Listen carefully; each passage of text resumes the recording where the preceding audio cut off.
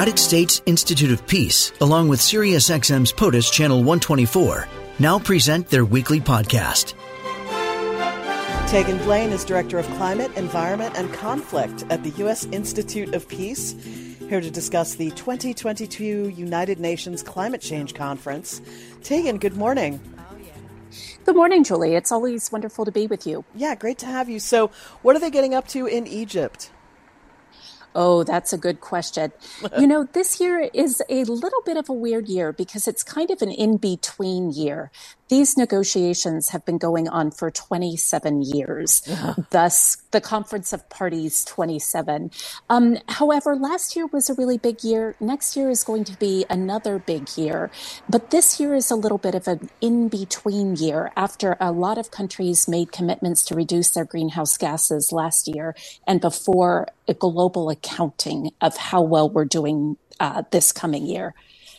The one issue that is really beginning to explode this year, however, is the issue of loss and damage, how countries are going to respond to climate impacts that go beyond what we can do to adapt social and economic systems. And that is going to be the really hot button topic this year.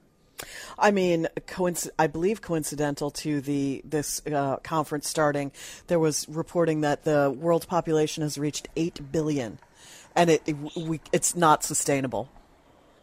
No, it isn't. And on top of that, I think it's really been in the last couple of years that the impacts of climate change have just exploded in terms of their clear visibility. What with the floods in Pakistan, the drought in East Africa.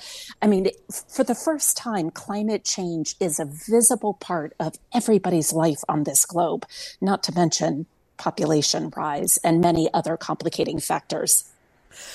Tegan, there's a fascinating tension in climate in that it seems to me that generally, you know, intelligent-minded people agree that climate change is real and a problem. Yet, at the same time, climate action often seems to be a luxury for good economic times. And now we have sort of world inflation, impending recession. And that is historically, generally, anecdotally speaking, when we see issues like climate kind of hit the back burner. I know, and I must admit, as somebody who's been following the climate discussions for 35 years, I don't understand that because in the long run, it is going to hurt us.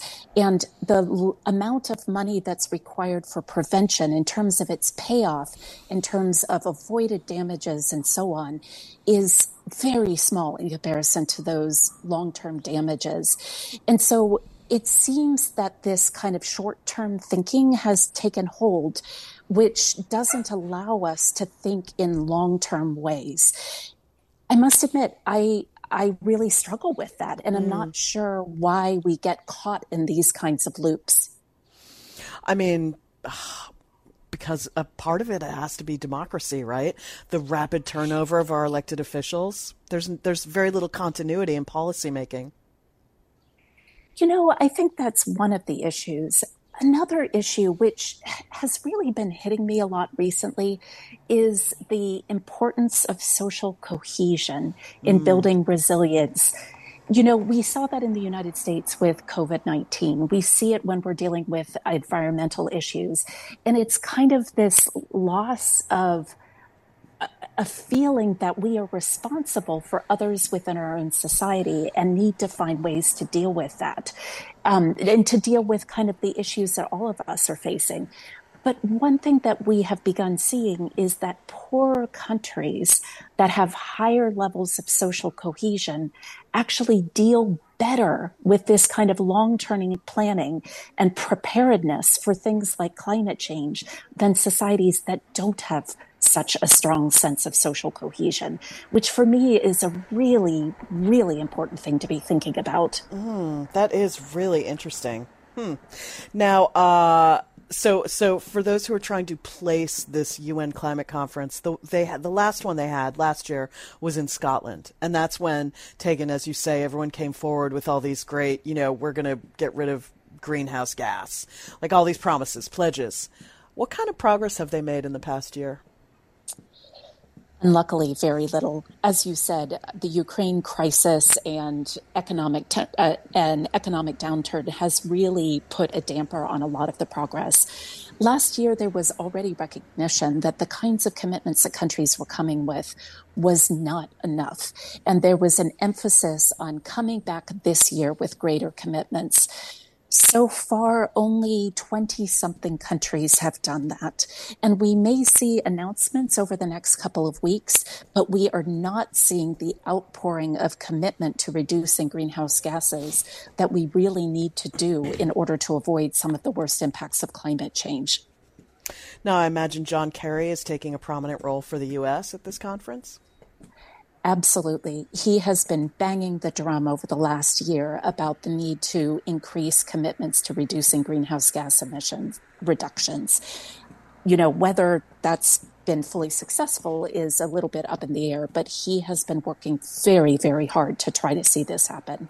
He is passionate about this like I think no other issue. I mean, this is just his jam. But I've also been reading that he plans to leave the administration after the midterms. You know, I have heard those rumors as well. I honestly know nothing about his plans. I don't know whether he'll be leaving, whether he is committed to this to continue working on this. It's got to be a hard job, but he has really worked hard over the last few years, and I just have no clue what's in the future for him. So interesting, you know, to create that position and put him in it, you know, someone with proven track record who has all these international relationships, but there's only so much one man can do. There is. And, you know, a lot of other geopolitical issues have come up here. You know, for example, the tension over Taiwan has derailed the discussions with China.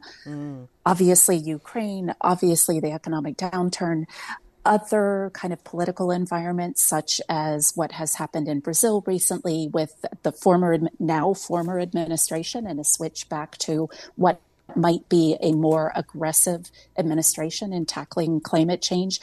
All of these little things by themselves really add up to a global environment where it's challenging to get everybody moving in the same direction at the same time.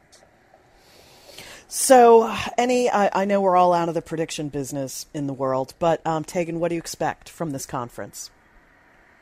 Well, you know, this issue about loss and damage is really critical. It's been something that the poorest countries have been fighting for years. Increased funding for support for countries that are facing damages that they can't deal with.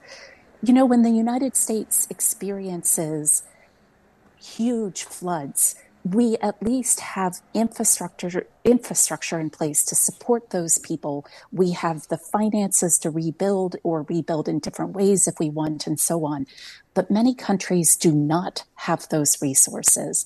And now over 100 countries are banding together and saying, we need, as a globe, to think about how we are going to support these poorer countries in addressing climate change when they weren't responsible for the cause and they don't have the resources to do it on their own. If there's one area that there might be progress this year, that is the one. Interesting. And that even feels very tenuous. I mean, there's a very strong America First sentiment regathering strength here in the U.S., and you could see that going sideways. Yes, you definitely can. You know, for everything that might be right about that argument, I think it's going to be a very difficult one politically to make materialize. And I think that it's also going to contribute to increased geopolitical tensions between poorer countries and richer countries who don't deliver on these kinds of things. It'll spill over into other aspects of kind of the global landscape, that's for sure. But like you, I do struggle to have hope that this will really move forward this year. Really, really great information. Tegan Blaine, Director of Climate, Environment, and Conflict at the U.S. Institute of Peace. Tegan, thank you so much. Thanks for having me. Have a great day. This podcast has been brought to you by the United States Institute of Peace and SiriusXM's POTUS, Channel 124.